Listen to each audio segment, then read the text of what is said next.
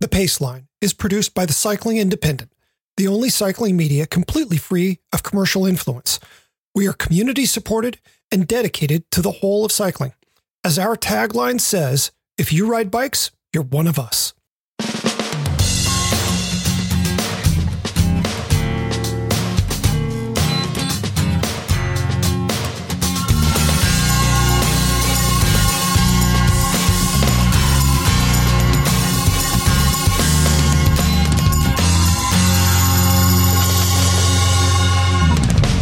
Here we are with the Paceline Tandem. I'm here with a special guest of a good friend of mine, Phil Cavell from Cycle Fit in Covent Garden, London.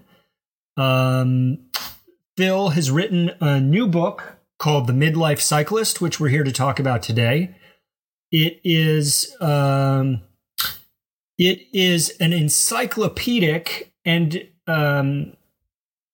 deep dive into how best for middle-aged athletes of high and low ambition to live their best lives, I think. Have I described it roughly correctly, Phil? Yes, I think you've described it roughly, John. I've been rough, yeah. This book came to me in the mail and I thought, good God, Phil has used his pandemic lockdown well. Yeah, I bet you got that book and thought, oh my God, he's a friend. I've actually got to attend to this and I hate this kind of book. My God, sometimes it's just what you don't need is good friends.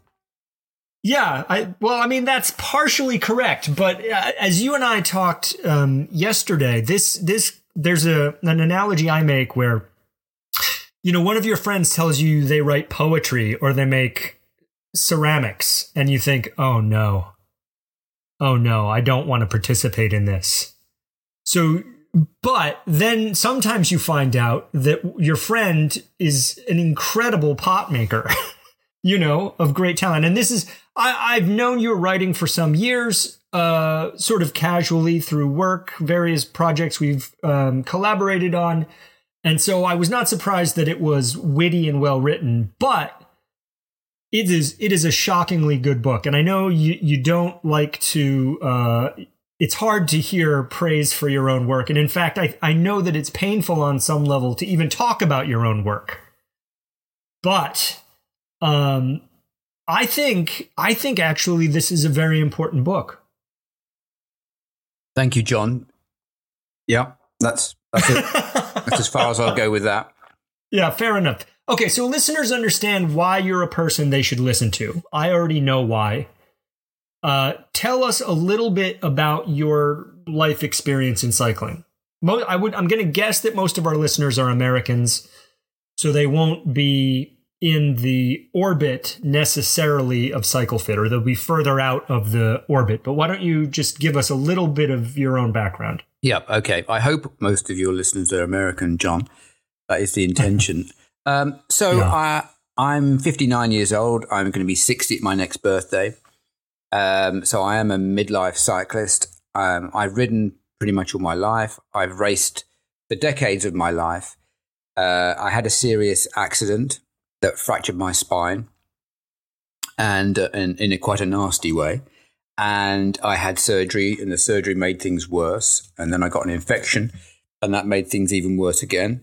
And John, you knew me through this period. And I had to take 6-7 years off the bike completely, not riding, just trying to manage the injury and the pain. And then I had surgery in 2017, revision surgery of a more serious nature. And the surgery was very successful. And during the recovery from the surgery, when I was kind of recovering and isolating at home, and I don't know why, but I wasn't isolating. There was no COVID then. But anyway, I was at home recovering, and I wasn't isolating. This is just how we think about our lives now. That's right, yeah. And so, and then I was just thinking about the book, and I started to write the book then in 2017, in the summer of 2017. I mean, I guess the other part of this is, apart from being a racer and a cyclist and a fan and a romantic, I guess my life's work is being cycling, a bike fitter, cycling biomechanist, however you want to explain and reference that.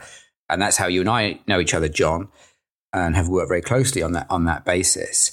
So it's kind of all things intersected, really. I had a bad injury and 2 spinal surgeries. I was a racer who couldn't ride anymore. I was a cycling analyst working with clients all day long with their problems and issues. It's just all roads seemed to be crescendoing into one point, John.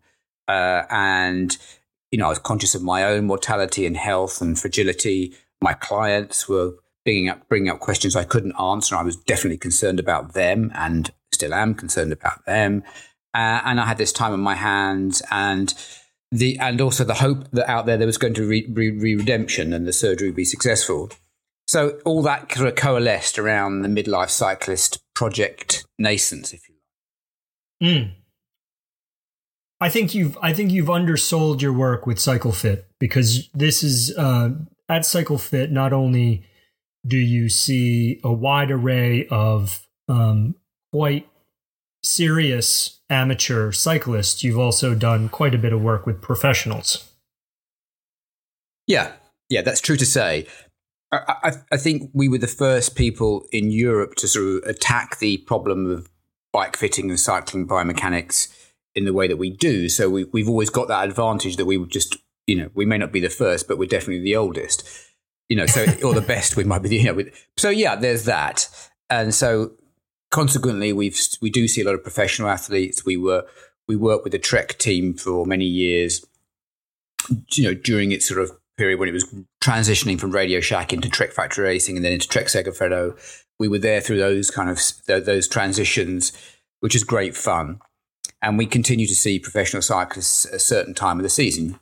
We generally see these guys from kind of October through to, I guess, January, really. And now we're not embedded with any team. They come to us under their own dime, and we work with them on a consultation basis, which is a lovely way to work with these guys, actually. There's a bit about that in the book, where seeing them on their own terms is more successful than seeing them en masse as a team, as if they've been prescribed something. Yeah, it gives them more agency. Yeah, and that might be saying more about me and Jules, my co-director. That's just, we prefer to work that way, and we're like bears who don't like to come out of our den. I mean, I think there's a bit of that, John. But certainly we find it's better if they're coming to us for their own issues and reasons, and then we just work together quietly in our little Covent Garden cave, than they're a name on a spreadsheet in some anonymous hotel in Belgium or Calpe. But that might just say about as much about me and Jules as it does about them, actually.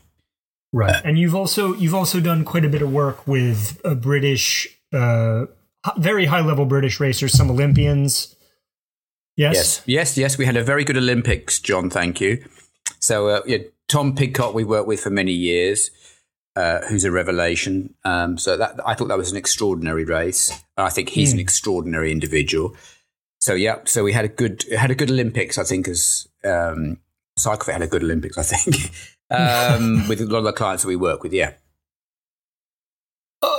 I just want to address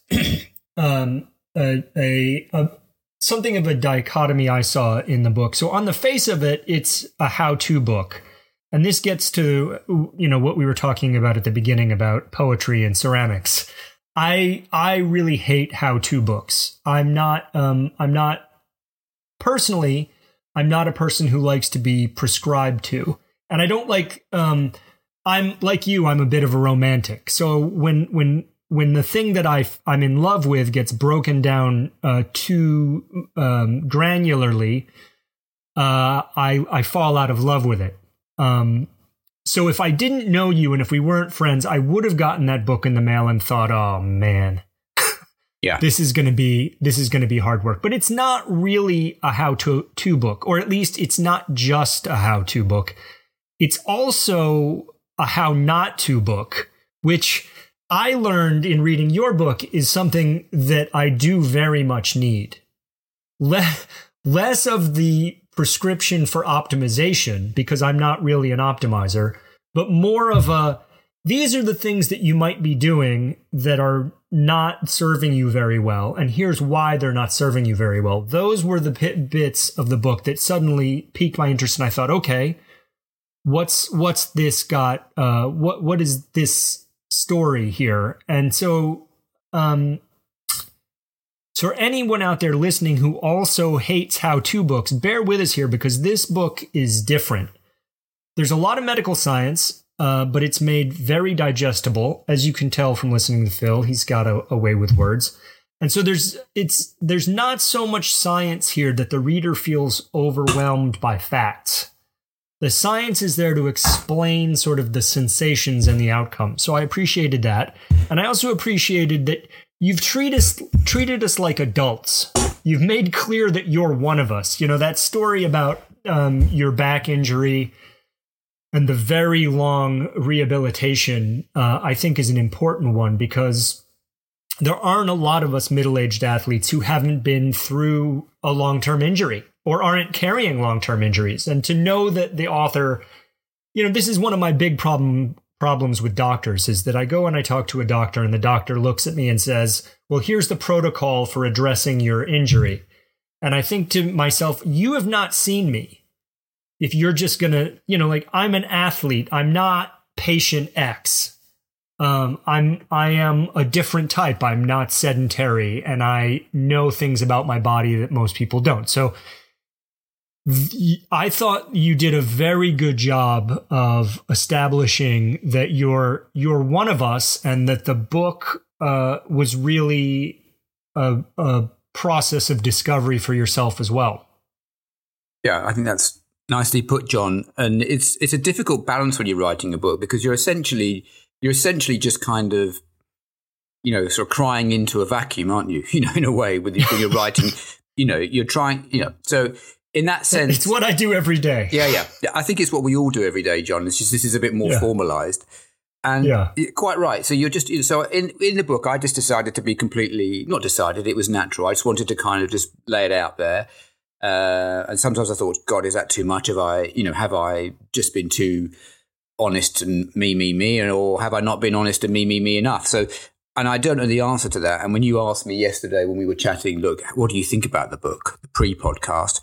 I couldn't answer you. It's like, I just don't know. It's like dropping your kids off at school for the first time ever. Are they going to be Einstein? Are they going to struggle? Are they going to be bullied? You just don't know. So you just kind of walk away from the school gates and there's a lot of hope involved. You know, you hope you brought them up nicely to that point and let's see how they go. And it's a bit the same with the book. I don't know, but I think that what I've tried to do with the book is just in a sense, write it almost like a novel, John. That was kind of my goal. It does have a nice narrative quality, just to sort of divorce it from that how-to genre a bit more. It has a narrative quality that carries us along that, you know, most how-to books are like, okay, now let's talk about your knees. And, you know, and so there's a bit of that structure, but the story carries us as well. And that, do you know what, John, if at the end of the day, that's all I've done and people come away from the book and say, do you know what, I didn't actually learn anything from your book, but I really enjoyed reading it. That would make me would make me more proud than if they said, I learned a lot. My God, I had to struggle to get through it. That, you know, I'm much more interested that people will read the book and enjoy reading it. If they learn some bits and bobs on the way, then that's great. But more than anything, I want people just to enjoy reading the book in the same way that I enjoyed writing it. Sure. Well, I enjoyed reading it, but I also learned quite a lot. And, you know, as an example, the revelation that serious amateurs like me, I mean, we could debate how serious I am, but serious amateurs like me typically do more high-intensity workouts than the pros do. Yeah. Yeah, a lot of people have got hold of this. It does seem to be like a Velcro fact in the book, which I never intended. It's just there in chapter 4. But it's absolutely right. And it's based on 10 million kilometers of data that Tour de France coaches have got based on the data they've got from their pro athletes and the data they've got from their amateur athletes. And as a proportion, the amateurs are working harder for more of the year than their pros are. It's just these guys are doing it for a living, and proportionally, they're not working as hard as us. And Dr. John Baker, who was a great source for the book and a lovely man, called it a whirlwind of doom. His amateur clients a lot of them are in a whirlwind of doom. I was going to say, this was part of when my mind completely opened to the book. It is a small fact, and it's so easy to believe because I do feel as though I'm in that whirlwind of doom. There's this whole ethos around working hard all the time, no matter what. And what happens is you end up, as you elucidate in the book, with this deeply embedded fatigue, injury, and demotivation. So as a serious amateur, or I don't want to say serious amateur, I want to say someone who's trying hard to preserve their athletic ability in all of the ways. So I have that experience. And one of the things I've done since reading the book is actually dial myself back so I'm not at 11 all of the time. Because the truth is, we amateurs do feel that hard work is the way forward and have trouble understanding. I have trouble understanding why that's not the case. Now, you've laid it out, you've explained it, and that's been great for me. I sometimes wonder for myself whether what I want from the intensity is the progress and assume that more is better, or that there's a chemical outcome to working particularly hard that I like. Do you have thoughts on that, or is it both? Yeah, I do think that actually you've cut right to the heart of the matter there, actually. And that's right. I mean, if you think about what your overriding goal with exercise and cycling is, if your overriding goal to the exclusion of everything else is to inflict pain upon yourself, if someone's given you this book, put it in the fire. I mean, because it's just no good to you. If all you want to do is inflict pain upon yourself until the moment where you can't inflict pain anymore, this book is no help to you with that. If you're someone that says, I do like the sort of self-flagellation of hard cycling, but I also want to improve, and I also want to stay healthy, and I want to be a better father or mother, and I want to be a better brother or sister, and there's a whole basket of things I'm trying to achieve from life, and cycling is part of it, and in a way links all those three things to all those things together. This book has got some things to say. But I've had plenty of feedback from clients and friends and readers and people I don't know saying, listen, I just like to go out there and absolutely, cane myself into the ground. It's like that, then have at it. I don't have an opinion about that. Because that's great. I'm not judgmental of it. That's fine. But this book isn't necessarily for you. If you then caveat that, I just like to go out there and cane myself senseless until I bleed out of my eyeballs. However, I'm finding that that's more difficult now, and I'm not achieving it at the same level as I was, and I don't sleep as well. Then maybe the book's got some things to say. So that's not a very pithy response, is it? But I think you've hit on something quite fundamental. Well, I'll speak for myself and say that I do like to flog myself within an inch of ending it all. Occasionally, I like it. I like that. But you know what? I don't like it every time. I do. And I think the pivot that I made mentally reading this was that twice a week is enough. More than enough. To go hard twice a week is enough. And what I stand to gain from that, I don't care that much about performance. I'm not trying to win age group things. I'm trying to be, kind of 90% of the best me. That's what I feel like my realistic target is. I'm going to be 50 this year. I just want to be closer to what I was at 40. I'm realistic. I know that that's not necessarily there for me, but I want to do as much as I can to be as good as I can for me, as long as I can. So having said that, and also saying that I like to go hard and I like the sort of endorphin and serotonin, dopamine, all of that stuff that happens after a really hard workout. What I don't like is feeling like death warmed over midweek and feeling like, oh, but I really have to drag myself on to do more hard work. And I think the pivot for me is, look, if I go really good and hard twice a week, I can satisfy my need to feel those feelings. And if I can do low intensity work the other days, maybe I just don't feel cratered on the Saturday when my wife says, do you want to go for a walk? So there are all of those life gains. Yeah. And the other thing is that you need to be cognizant of the headwinds, because you were comparing your 40-year-old self to your 50-year-old self, and you can be as good at 50 as you are at 40. I think that is true. But you just need to understand what the headwinds are from 40 to 50 and from 30 to 40. Once you know what the headwinds are, then you can come up with a strategy to offset the headwinds or to, make yourself more aerodynamic to the headwinds. Right. I think one of the paradigms about the book is, if you want to be a better cyclist, you've got at 50, 55, you've got to do less cycling, because cycling won't address some of the headwinds that you've got. You've got sarcopenia, which is muscle fiber loss. You've got loss of bone minerality. You've got hormonal loss.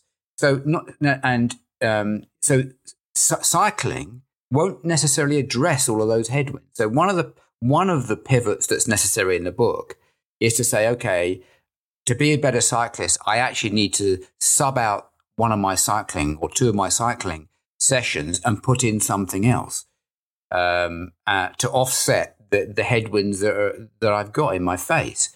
And I think, and that doesn't necessarily need to be a negative message. It can be a fun message. Do something else. Really. I mean, it's good for you. So I came to the book. There was a lot of good news here for me, because in terms of my activity set, I am already running regularly. So I'm running, I'm riding, I'm doing resistance training already. And part of the headwinds, interestingly, for a cyclist, is that my other cyclist friends don't really understand this. There's cyclists tend to have a purity about them, right? Like, it's all riding all the time. And so I've certainly encountered, or I can tell you that I have running friends and I have cycling friends. And I have workout friends who, we do resistance training and things together. And the Venn diagram doesn't overlap that much. So there was a lot of good news here for me in terms of heading off osteopenia and osteoporosis and things like that. And there was also, some interesting dietary input. You don't get too prescriptive about food, but at the end, there's a bit of good advice there. Another thing I actually really enjoyed about the book is that in each chapter, as we age, the news all seems to be bad. I really liked that you gave out all the bad news first with the promise that the good news was coming. So I want to just get at a sort of a series of interesting ideas that you put out in the book. So one of them is that there's, interestingly, because we think now with the internet, there's just data, right? There's data on everything. There's data forever. We can extract data from carbon samples in 1,000-year-old ice, etc. Like, if it's knowable, we can know it. But actually, there's no multi-generational data set of older athletes, because we are among the first to be trying so hard so late in life, right? Yeah. And that really was the big driver for me to write the book, is that no one had gone back to first principles and looked at this that I know about. Never mind could, let's look at should. In any other century, in the 300,000 generations that bipeds have been around, we wouldn't be alive. We didn't start living till above 30, 35 until Victorian times, really. So there's not a huge genetic imperative for us to survive beyond 35. So and so now we're 50, 55, we're trying to work out like Olympic athletes. What does that mean? What literally does that mean on a cellular level? Right. And you're quite right. Nobody knows. And so you have to make the best guesses that you can. And I mean, I think I say it in the book, but I mean, how many times did I sit down with a cardiologist or an endocrinologist and say, look, what's the answer here? And they just said, we just don't know. The longitudinal studies are going now. We'll know in some time, but we just don't know.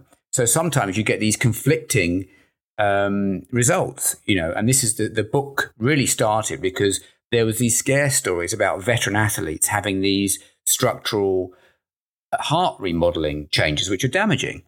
I kept reading about this in the popular press, the middle-aged sport will kill you and all this kind of stuff. And of course, it's one of those confounding, results where, yes, there did seem to be some cardiac remodeling in some individuals, but the picture, of course, was much more nuanced. So I went back to the source material and spoke to the cardiologists that ran the studies and interviewed them. And I've still got the interviews. And I'm still in touch with them, and we talk very often. And of course, the picture, if you sit down and listen to them talk, is way more nuanced and less populist and less proselytizing than than it seemed to suggest. But you're absolutely right. We don't know for sure. We don't. Yeah, and I found this was another bit of brilliant timing. I read the chapter on heart health the same weekend that I went out and beat myself within an inch of my life. I had a bad dehydration incident during which my heart did some, to me, anomalous things. And so learning a bit about heart, the sort of difference in the calcification process within arteries,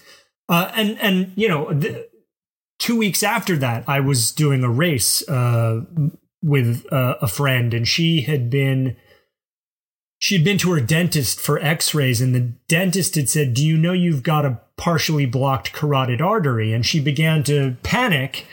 And she said this to me because we were about to do this race, and she said, I hope I'm not going to die. And I said, well, let me tell you about the two different types of arterial structures. I don't know that put her mind totally at ease, but I think it did help. So there's just some little bits of information there that I think are so, for the middle-aged athlete who's really exerting themselves, there's a lot here to understand.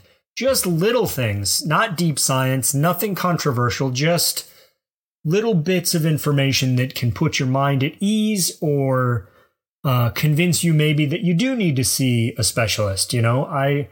I in fact made an appointment with my doctor really based on the experience I had and reading the book. 100% serious. Wow. So next idea I want to talk about is this idea that the bicycle is in fact a Victorian contraption whose development has been stunted by the UCI. And I want to know, and the story there is that, some French inventors and latterly English, developed what we think of as the safety bicycle. And then very early on in its evolution, the UCI began to make rules about what a bicycle looked like. And as people have tried to evolve the design, the UCI has made those designs non-viable. So how do you think the bicycle ought to have evolved? And do you see any hope for those sorts of changes in the future? Yeah, I do, John. And I think where the progress is going to come is where we're interfacing human power with electric power. I think e-bikes are going to evolve into something quite, once Apple and Google starts getting hold of e-bikes and starts thinking, hold on, these don't even need to look like bikes if we don't want them to. They can look and feel like something else. Then I think we're going to make progress. And this was Moshe's dream. Charles Moshe, who designed and built the bike you're talking about, that broke the world hour record in 1933, I think.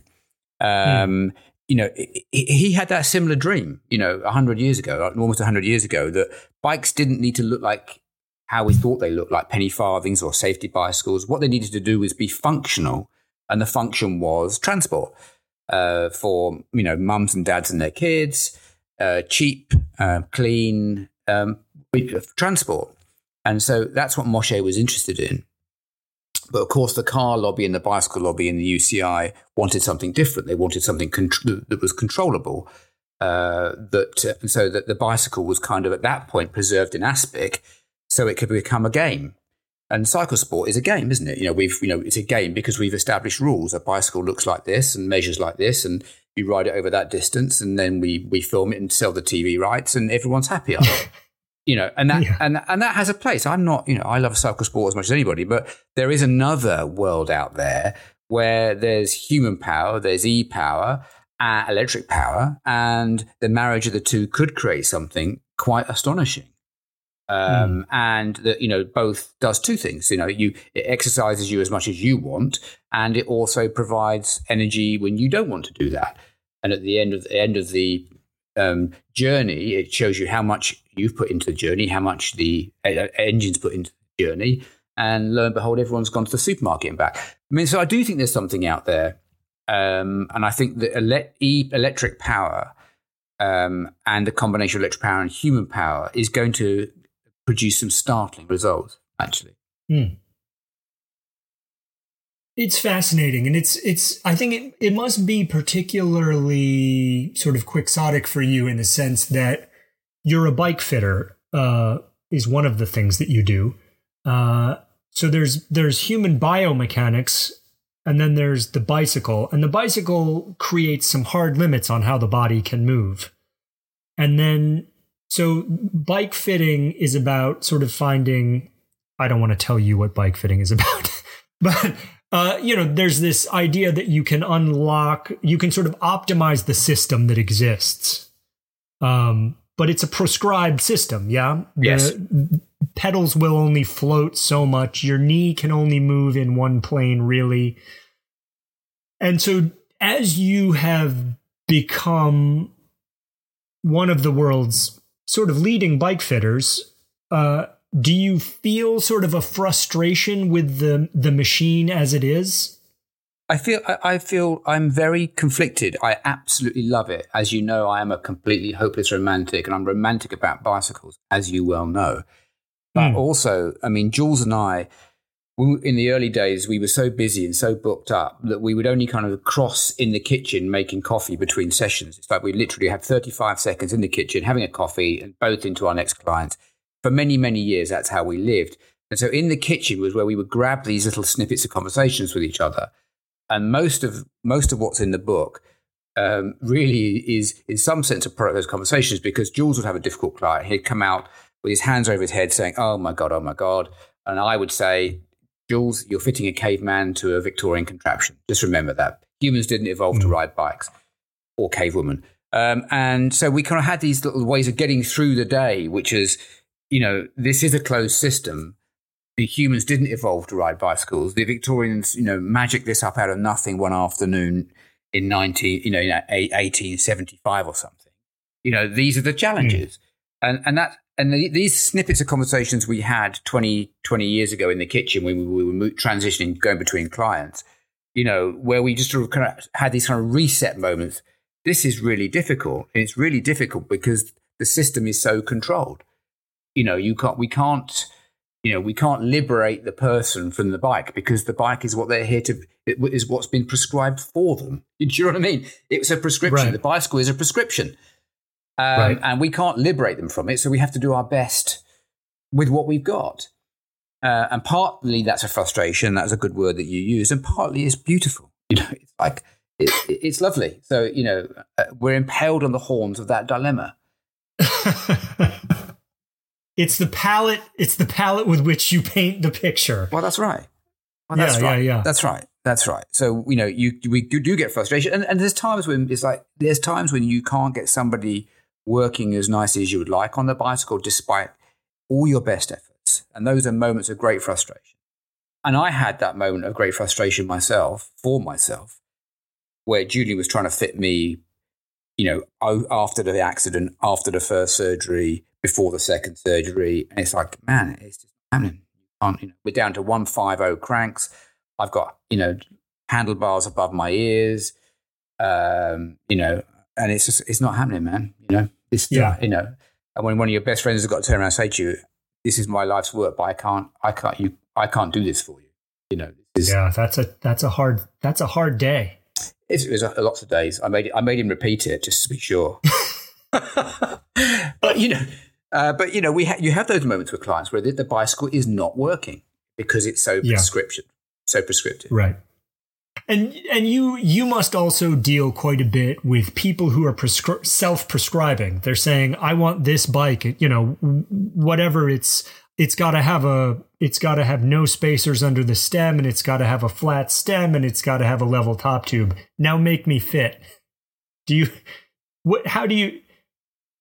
Well, I know that you do the best you can with what you've got. But how often do you think you dispense tough love to your clients? Yeah, I think this is where being older helps. I mean, we're less prescriptive now than we used to be. We've mellowed a lot. Not that we were ever very prescriptive, but we'll have a conversation with people and we'll say, look, that's fine. We totally get it. This is your year to ride that aero bike. We get it. You're 53, your power's off the scale. If not now, when? We totally get that proposition. But it's like, that's fine. But then, earn your position. This bike's built for somebody who races the Tour de France and 23 years old and immortal. You're none of those things. So understand the challenges here and try and make yourself as close to them as you can. So do some strength and conditioning. For God's sake, really, really do work on your strength and conditioning. Increase your flexibility. Do all the right things. At least try and earn the position that you want me to put you in. And so try and make it into a positive. Here's the dots you need to join to ride that bike. Really. Right. Not just put them on the bike and say, good luck with that. That isn't going to work, Well, I found it very interesting. And I think part of what I have always appreciated about your approach and Jules's approach is there's a humility in knowing what is within your control or within your ability to effect and what's not. So there's not a lot of hesitation to consult outside of your own fit studio, whether it's with a medical professional, a physiotherapist, someone who knows more about feet than you, or whatever that is. Yeah, I think that's right, John. I'm really pleased you brought that up, actually. That's right. I think if we have one point of difference, me and Jules, it's we have good friends. We've never been afraid to use them. Right from day one, 25 years ago, when we started on this journey, we kind of went, do you know what? We're never going to crack all this. We just need to cuddle up with some really good people who can manifestly fill in our deficiencies. And we fell in with the same crowd we're in now. They're all in the book. Alex Fergallo, Graham Anderson, Nigel Stevens, they're all in there. They're all in there because they're our tribe. We met them, liked them, worked with them. They've injured themselves. They've hurt themselves. We've hurt ourselves. And those dramas are all in the book, really. Yeah. And I'm not saying that they're the best in the world or we're the best in the world. I'm just saying we've been on this journey together. I do think they're pretty good, actually. And you're right. So we kind of work very closely with each other and always have. Mick Habgood, cycling podiatrist. He's in there. And these are just people we work with all day, every day, and we're so profoundly lucky to have had that. And I think it's just because we were the first people to do it. So because we were the first, it's like a magnet. You magnetize people who are interested in what you do. They were kind of just peering over the fence. So when we said, oh, are you interested in this? They leapt over the fence and were in our backyard kicking our ball around and have been ever since, And that really has been, I think, the best part of what we've done, actually. Just that we attracted the right kind of friends and people to help us. Yeah. Well, I think it makes what you present here, to me anyway, a lot more credible. There are so many books written by, Svengalis of various trades, and it's impossible to disentangle the ego and bravado and braggadocio. I can't believe I just used that word like it though. Yeah, thank you. Of the author from what they're imparting to you, right?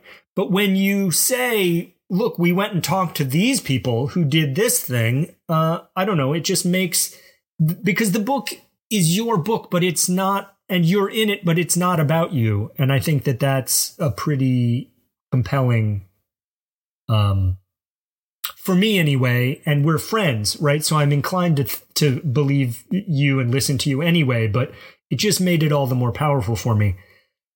Yeah, and that's my question mark. Sorry, John, did I interrupt you there? Go ahead. That's my question mark, really, and it has been ever since the book was released. Does the book have some resonance outside of someone's relationship with me? People that have know me have received the book really well. And it's still my question mark, is that does the book work outside if you don't know me, or know me and Jules, or know what we do, and I hope it does. I hope the characters in the book, the characters, the people, I hope that they're drawn well enough that you can understand them and understand, what's going on in the book. That's my hope. But it might just you might just like the book because you know me and you know us. Well, no, I don't think so. Okay. It's a hard thing, like I'll never know what my biases are properly. No. So It's a fair question, but it is a fair question. Yeah, I think it's your publisher will let you know if it works outside of your friend group. That's for sure. Yeah. I want to circle back. Sure. Well, the other, I'll just say on that, and we talked about this at the beginning. You've put your best thought, your best ideas, and your best feelings out there. How they resonate is beyond your control. They're still your best, and I think that they will. I think they will resonate, and I'm hoping, really, if listeners weren't clear before, I really want you to read this book. I think it. I've not read a book, and yes, Phil and I are friends, but I have not read a book of this sort that addresses performance, not even performance, but habits, right? Like we're all building this life that lets us ride bikes and do these things that we love to do. I've not read a book that addressed better ways to get what you want than this one. And the reason I think this one works so well is because it's not aimed at optimized people. It's not, to me, if you are an optimized person who is, only consuming 30 grams of caffeine in a particular period and are making sure you're getting, X number of grams of calcium and, all of your workouts are heart rate monitored in, appropriate zone. If you are that person, there's plenty here for you. But if you're just a guy like me who's trying to have fun and trying to continue to be able to have fun as long physically as they can in their life, then this book really works on so many levels. So yeah, I'm proselytizing, but I really, and we're friends. I almost wish I could mute you for a moment because I know I'm giving you pain, but yeah. And the thing is, in my mind, and I think maybe I say it in the book, I can't remember. In my mind, there's people out there who are kind of Peter Pans at our age. I'm older than you, but let's say I'm your age. I'm not. At 50, they're Peter Pan. They're still thinking and feeling like they're 30, and there's a lot to be said for that. It's a very attractive quality. And then there's people out there who are kind of the Woody Allens. They're just they're worried well all the time. Those 70s Woody Allen films all the time, just thinking about and worrying about their health. Yeah. And then there's kind of everybody in between, and it's the Peter Pans I worry about more. I've got clients who are Peter Pans, and they're the ones that keep me awake at night. It's like because they're the ones doing 30 hours training a week, and they come in grey face, and it's like, and they've just got one more sweet spot session to do, and they've got a coaching program which is telling them to do this, or they've got a great big ride coming up. and in a sense, they're in denial. They're not perceiving the headwinds they're against. And in a way, they're the ones I worry about more. The worried well, in a way, their worry is going to insulate them a little bit because other than they've got too much cortisol flooding around their body, and they're they're holding themselves in a sympathetic state in their nervous system, which is not very healthy. They're fine because they're going to get everything checked. It's the Peter Pans that concern me a little bit. So when I was writing the book, I was trying to think about that a little bit. What would provoke them to just change? So one of the things I said in the book is a very long answer, sorry, to something that wasn't even a question. One of the things I say in the book is, that, there's going to come a time if you're just, that person you're talking about who's got everything micro-prescribed, there's going to hit, at some point, they're going to hit a buffer or a plateau where the numbers and the dials are no longer going the right way. And that's unavoidable. You simply cannot increase your age, keep ticking up the years, and also keep ticking up the FTP or whatever metric you're using. It doesn't matter what you're doing in terms of nutrition and sleep. And at some point, the curves are going to collide. And the book, right. I think I'm trying to deal with that point there for everybody. What happens when those curves collide?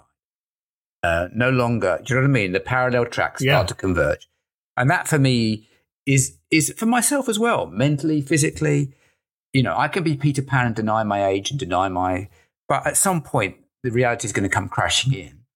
And this book is trying to deal in a humble way with, okay, that let's thought experiment that moment and what we can do about it to still love our sport. Do you know what I mean? And that's the essence of the book, I think. For myself as much as everybody else, because I had that moment where I couldn't ride anymore, crushing. Yeah. The last thing you want is someone being so invested in performance they think is a ratchet and it's going to keep going one way, and it's not a ratchet. And then what happens when it's no longer ratcheting? They fall out of love with the sport. Not necessary. Right. And there's a lot more joy available from the sport. Yeah. Than sometimes we engage misery as a way to move forward, but at some point that stops working and you've just got misery. And that's a terrible outcome. Yeah. There are a lot of really useful dichotomies in the book. The notion of macro absorbers versus micro adjusters. So the macro absorber is the person that can ride sort of any bike in any bike fit, and they don't notice any discomfort, and they just go, and they can absorb all of it and keep moving forward. And then there's the micro adjuster who notices, every millimeter in change, every degree of angle that gets switched, and is in their head all the time about the details. That's a good one, a good check-in for people. I should just point out there that the micro adjuster, macro absorber concept was invented by a very good friend of ours and colleague, a gentleman called Phil Burt, who for many years worked for Sky and for British Cycling.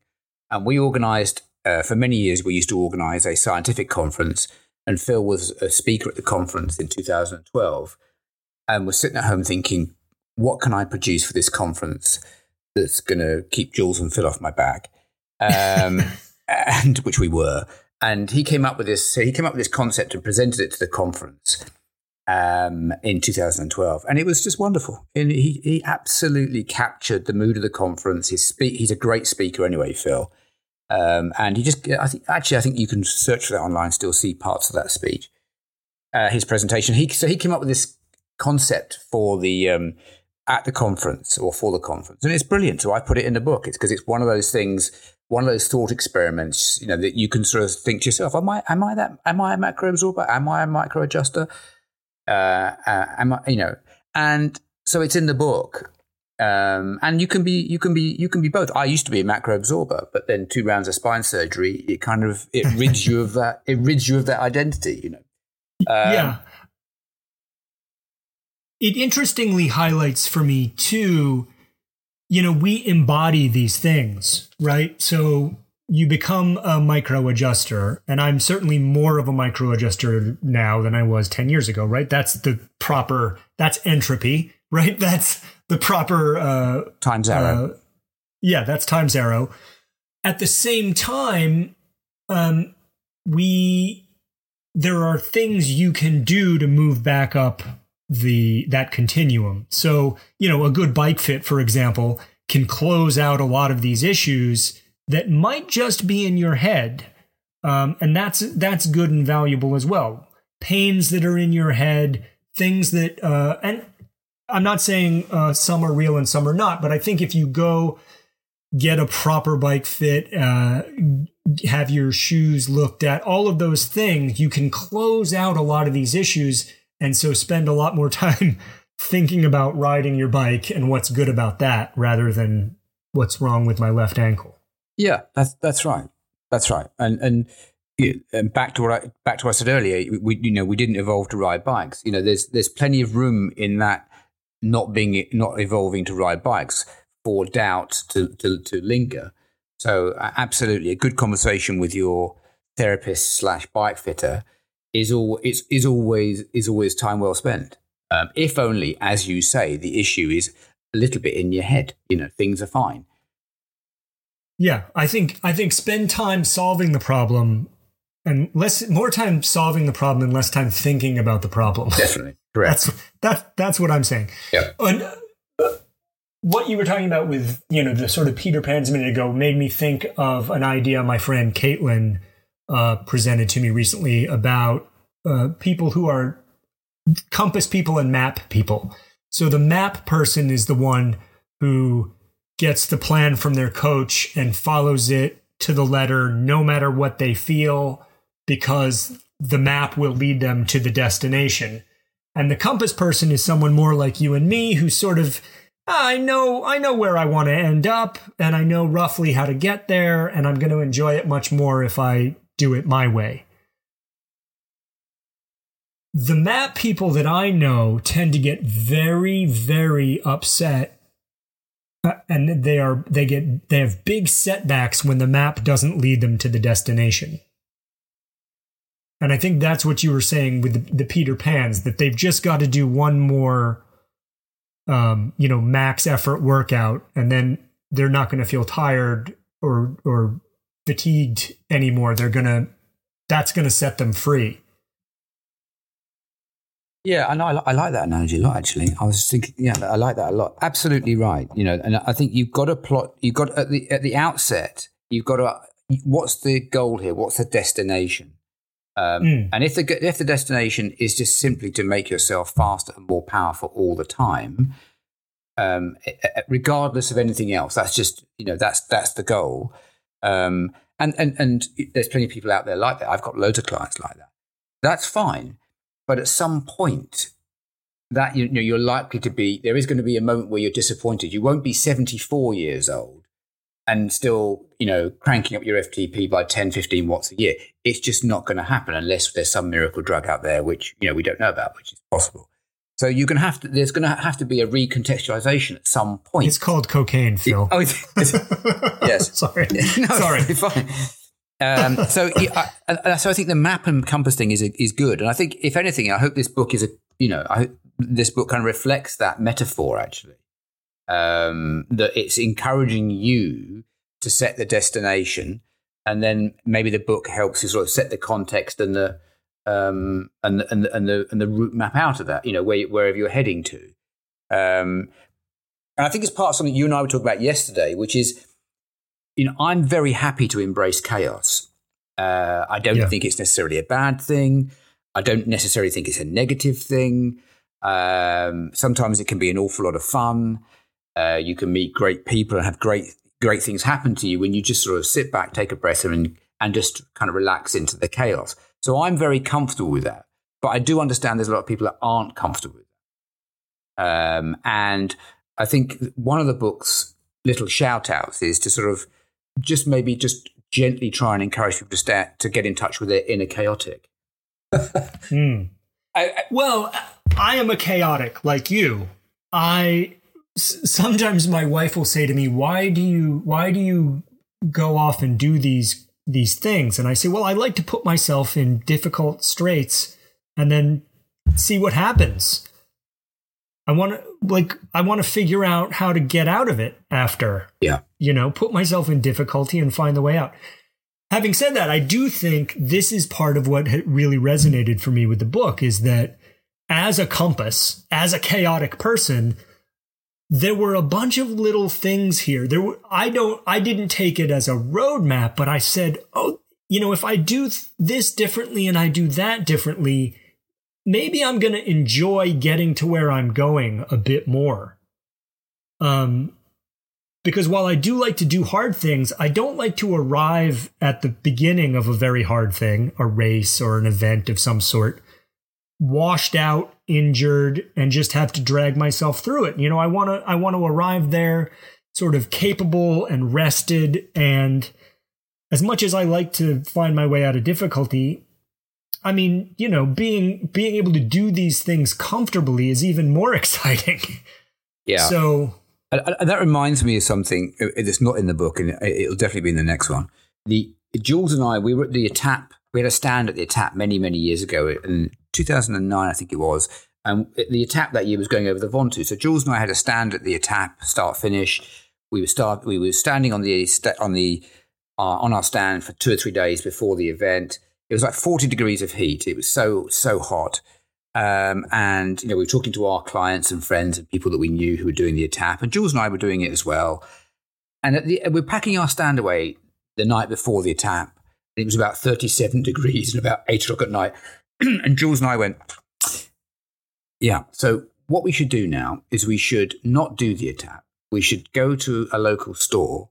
We should buy as much water and jelly babies and general nastiness as we can. And we should drive halfway up the Ventoux because nobody knows what's going to hit.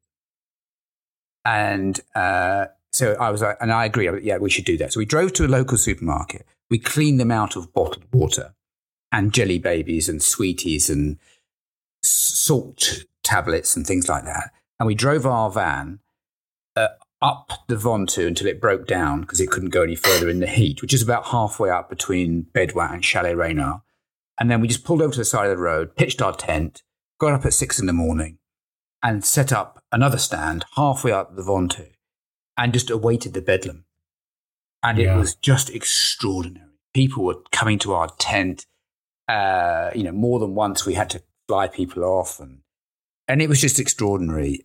And we just were working all morning until the last person came through, just handing out water and solutes and salt tablets and people arriving and just, and it didn't really matter how prepared you thought you were. You couldn't be prepared enough. Now, it wasn't that me and Jules would have done any better. I don't suppose we would, but at least we knew enough to know that it was impossible to prepare for what was ahead under those circumstances.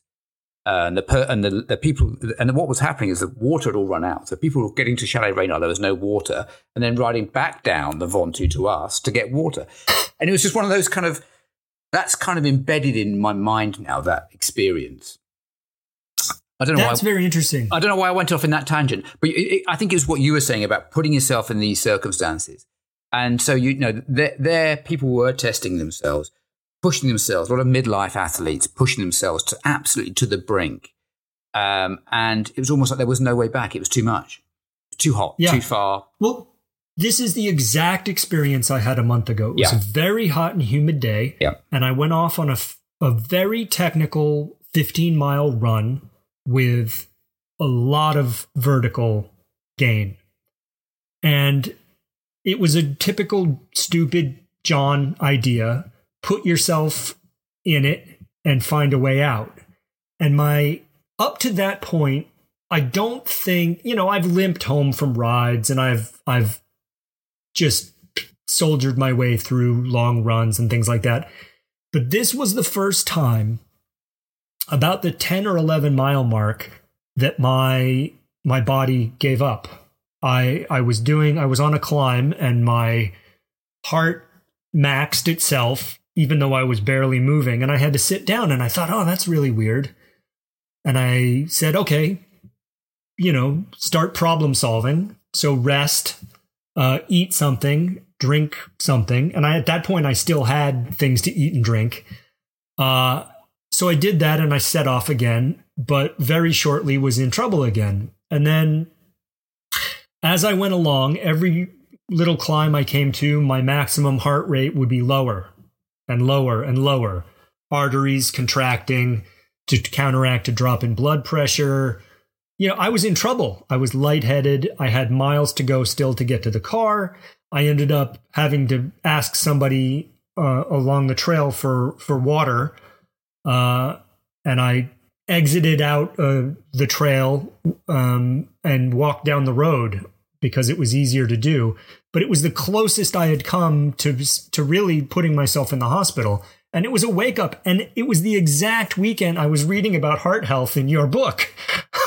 And I thought, wow, okay. So my whole, the thing about chaos theory is that, well, chaos theory at some point intersects with catastrophe theory, which is the idea that, your linear progression at some point does fall off a cliff. That's very possible. And I fell off the cliff. Yeah. I mean, so you went through a lot of what these people on the Vontu, friends, colleagues, clients, were all experiencing, where, that you thought you'd prepared for everything. And actually, you couldn't under those circumstances. Right. So you're absolutely right. So chaos, I'm not sure your approach to that was chaotic. It was just probably slightly naive given what you were going to do. That's right. But the problem with it is it all starts to fall apart quite quickly, doesn't it? As my father used to say, it's like a crisis pit. It's like it's got a very gentle slope to start with, but if you don't go back up the other way, all of a sudden it's just there's no way out. You're being sucked into the crisis. And we saw that on the Vontu. And probably would have been there ourselves, had we not kind of bailed. And still clients bring that up with us. Still clients, even to this day, clients say, oh my God, I still remember you two being on the Vontu, dragging me off my bike and sitting me down on one of your deck chairs and ramming jelly babies in my face and salt tablets and stuff. They still bring it up. I think a bit of that mood and feeling has gone into the book, actually. Hopefully. Yeah. Well, that's exactly how I felt. I mean, there was this sort of magical coincidence of me having this experience and reading the book, but I definitely also, and I don't believe in omens and I'm not superstitious and all of that, but it was very timely for me as a person who believed he could just push through to have an experience that I was not able to push through and then have this book that said, look, here are some reasons why maybe you can't always push through. Yeah, and here are ways to avoid it. Hey, look, friend, it doesn't have to be this way. No, that's right. And also, I think, let's be honest, John. Let's be honest in two ways. One is, would that have happened to you had you been 25? And secondly, do you want that to happen to you now that you're almost 50? I mean, and those are the two questions. And firstly, it probably wouldn't happen. It wouldn't have happened to you at 25, probably. At 25, you're immortal. It's like, your body reacts very, very differently to these things. Maybe it would have done, I don't know. But probably not. And the next question is, do you want at 50, an age where, you would, in any other century, you would almost certainly be dead. Do you want to put your body through that? Is it good for you? Almost certainly it is not good for you. And doesn't bestow any training effect or any hardening or strengthening at all. It just is damage, actually. Right. That's the point, I think. Yeah, I think that was my takeaway. Look, this isn't helping you. No, that's right. It's not helping. This thing that you're doing to yourself isn't helping you. You can do hard things that do help you, but this isn't it. That's right. And I think that comes out of the book. I think all the coaches and doctors that I interviewed and worked with are very clear. If you're going to exercise hard, make sure all your ducks are in a row and do it in a structured, considered way. And then fine, have at it, crack on. But just don't be chaotic if you're going to exercise very, very immoderately a lot of the time. Because that is a way to possibly embed some harm. Yeah, well, that's exact. I mean, I've made a doctor's appointment based entirely on the experience and your book. I was like, you know what? I am going to exercise immoderately, but I would like to know that my heart is capable in the current moment of sustaining, something. What I mean, yes. I think I say in the book, I can't remember, but I think I break it down. What might be the kind of pigeonholes. If you're this person, you might want to have that kind of screening. If you're this person, you might want to have that kind of. I think I break that down. I can't remember quite how I break it down, but I do think I break it down. You did. And in fact, when I called to make the appointment, they said, do you want to do a virtual appointment or do you want in person? I said, no, I'll be coming in. I'll be coming in because I have a list of things that you're going to need to do. I have an ambulance booked. Yeah, that's right. Yes. I guess that what I would say to you, John, is I would say know when to stop the screening. I mean, I think it's right. You've got a concern. You should deal with the concern. But I would also say, as a friend, more than as somebody who's written a book about it, know when to say, okay, that's enough. They've done this and this and this. They've made this and this consideration. I believe that to be sufficient now. Otherwise, what can happen is it can keep going. And you're a lifelong exerciser. You've been exercising quite hard for a long time. Your body's pretty, I would suggest, quite well adjusted to it. I think you're right to do something, as I did when I had an issue. It's just a question of when you get to the end of that process, be sensible and say, okay, that's the end of that process. I'm going to park this now. And be sensible at how I exercise from going forward, but I'm not going to worry about it anymore. That's exactly what I want. Because I have been cavalier up to this point. Good man. I have been cavalier and in some cases stupid. So I remember a conversation you and I had a long time ago. You were talking to me about fitting the pros and how a lot of their issues are in their head. And as the fitter, it's not necessarily your job to change things. It's just to help them close out issues that are in their head. Yeah, that's right. I mean, you got to sorry, I interrupted you. No, I was just going to say, and so all I need to do is close out this issue. I had a strange heart experience. Yeah. I don't think it's a problem, but it is in my head. And I understand that, I've raced since then successfully. I performed well, but I just want to do this one thing to close out the issue for myself so I can move on. And I think that's entirely sensible. And just make sure that you do move on when it is closed off.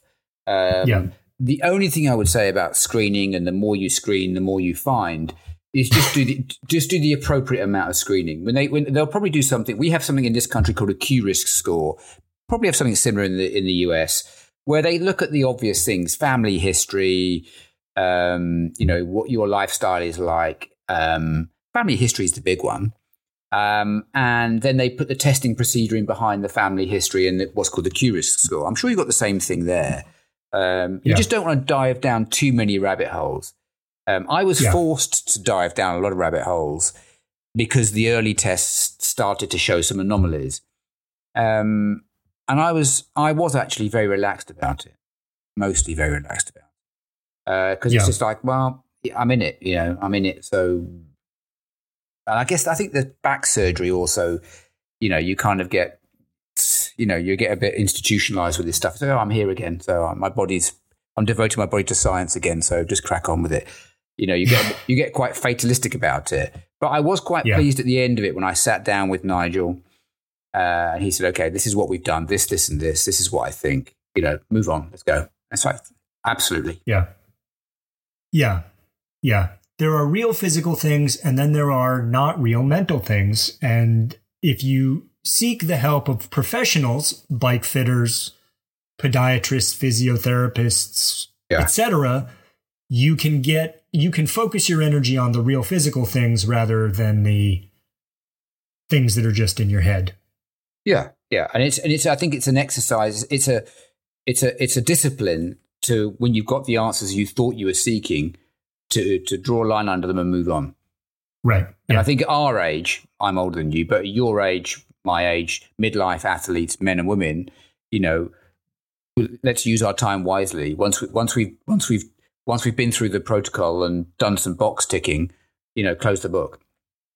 Well, that is absolutely the thing for me, because I'm keenly aware. I lost my father last year, and so I'm keenly aware that time is finite, and I want to do sort of as many of the fun things, riding, running, all of the things. I want to do as many of them as I can, because we are going, and so I just I want to have fun.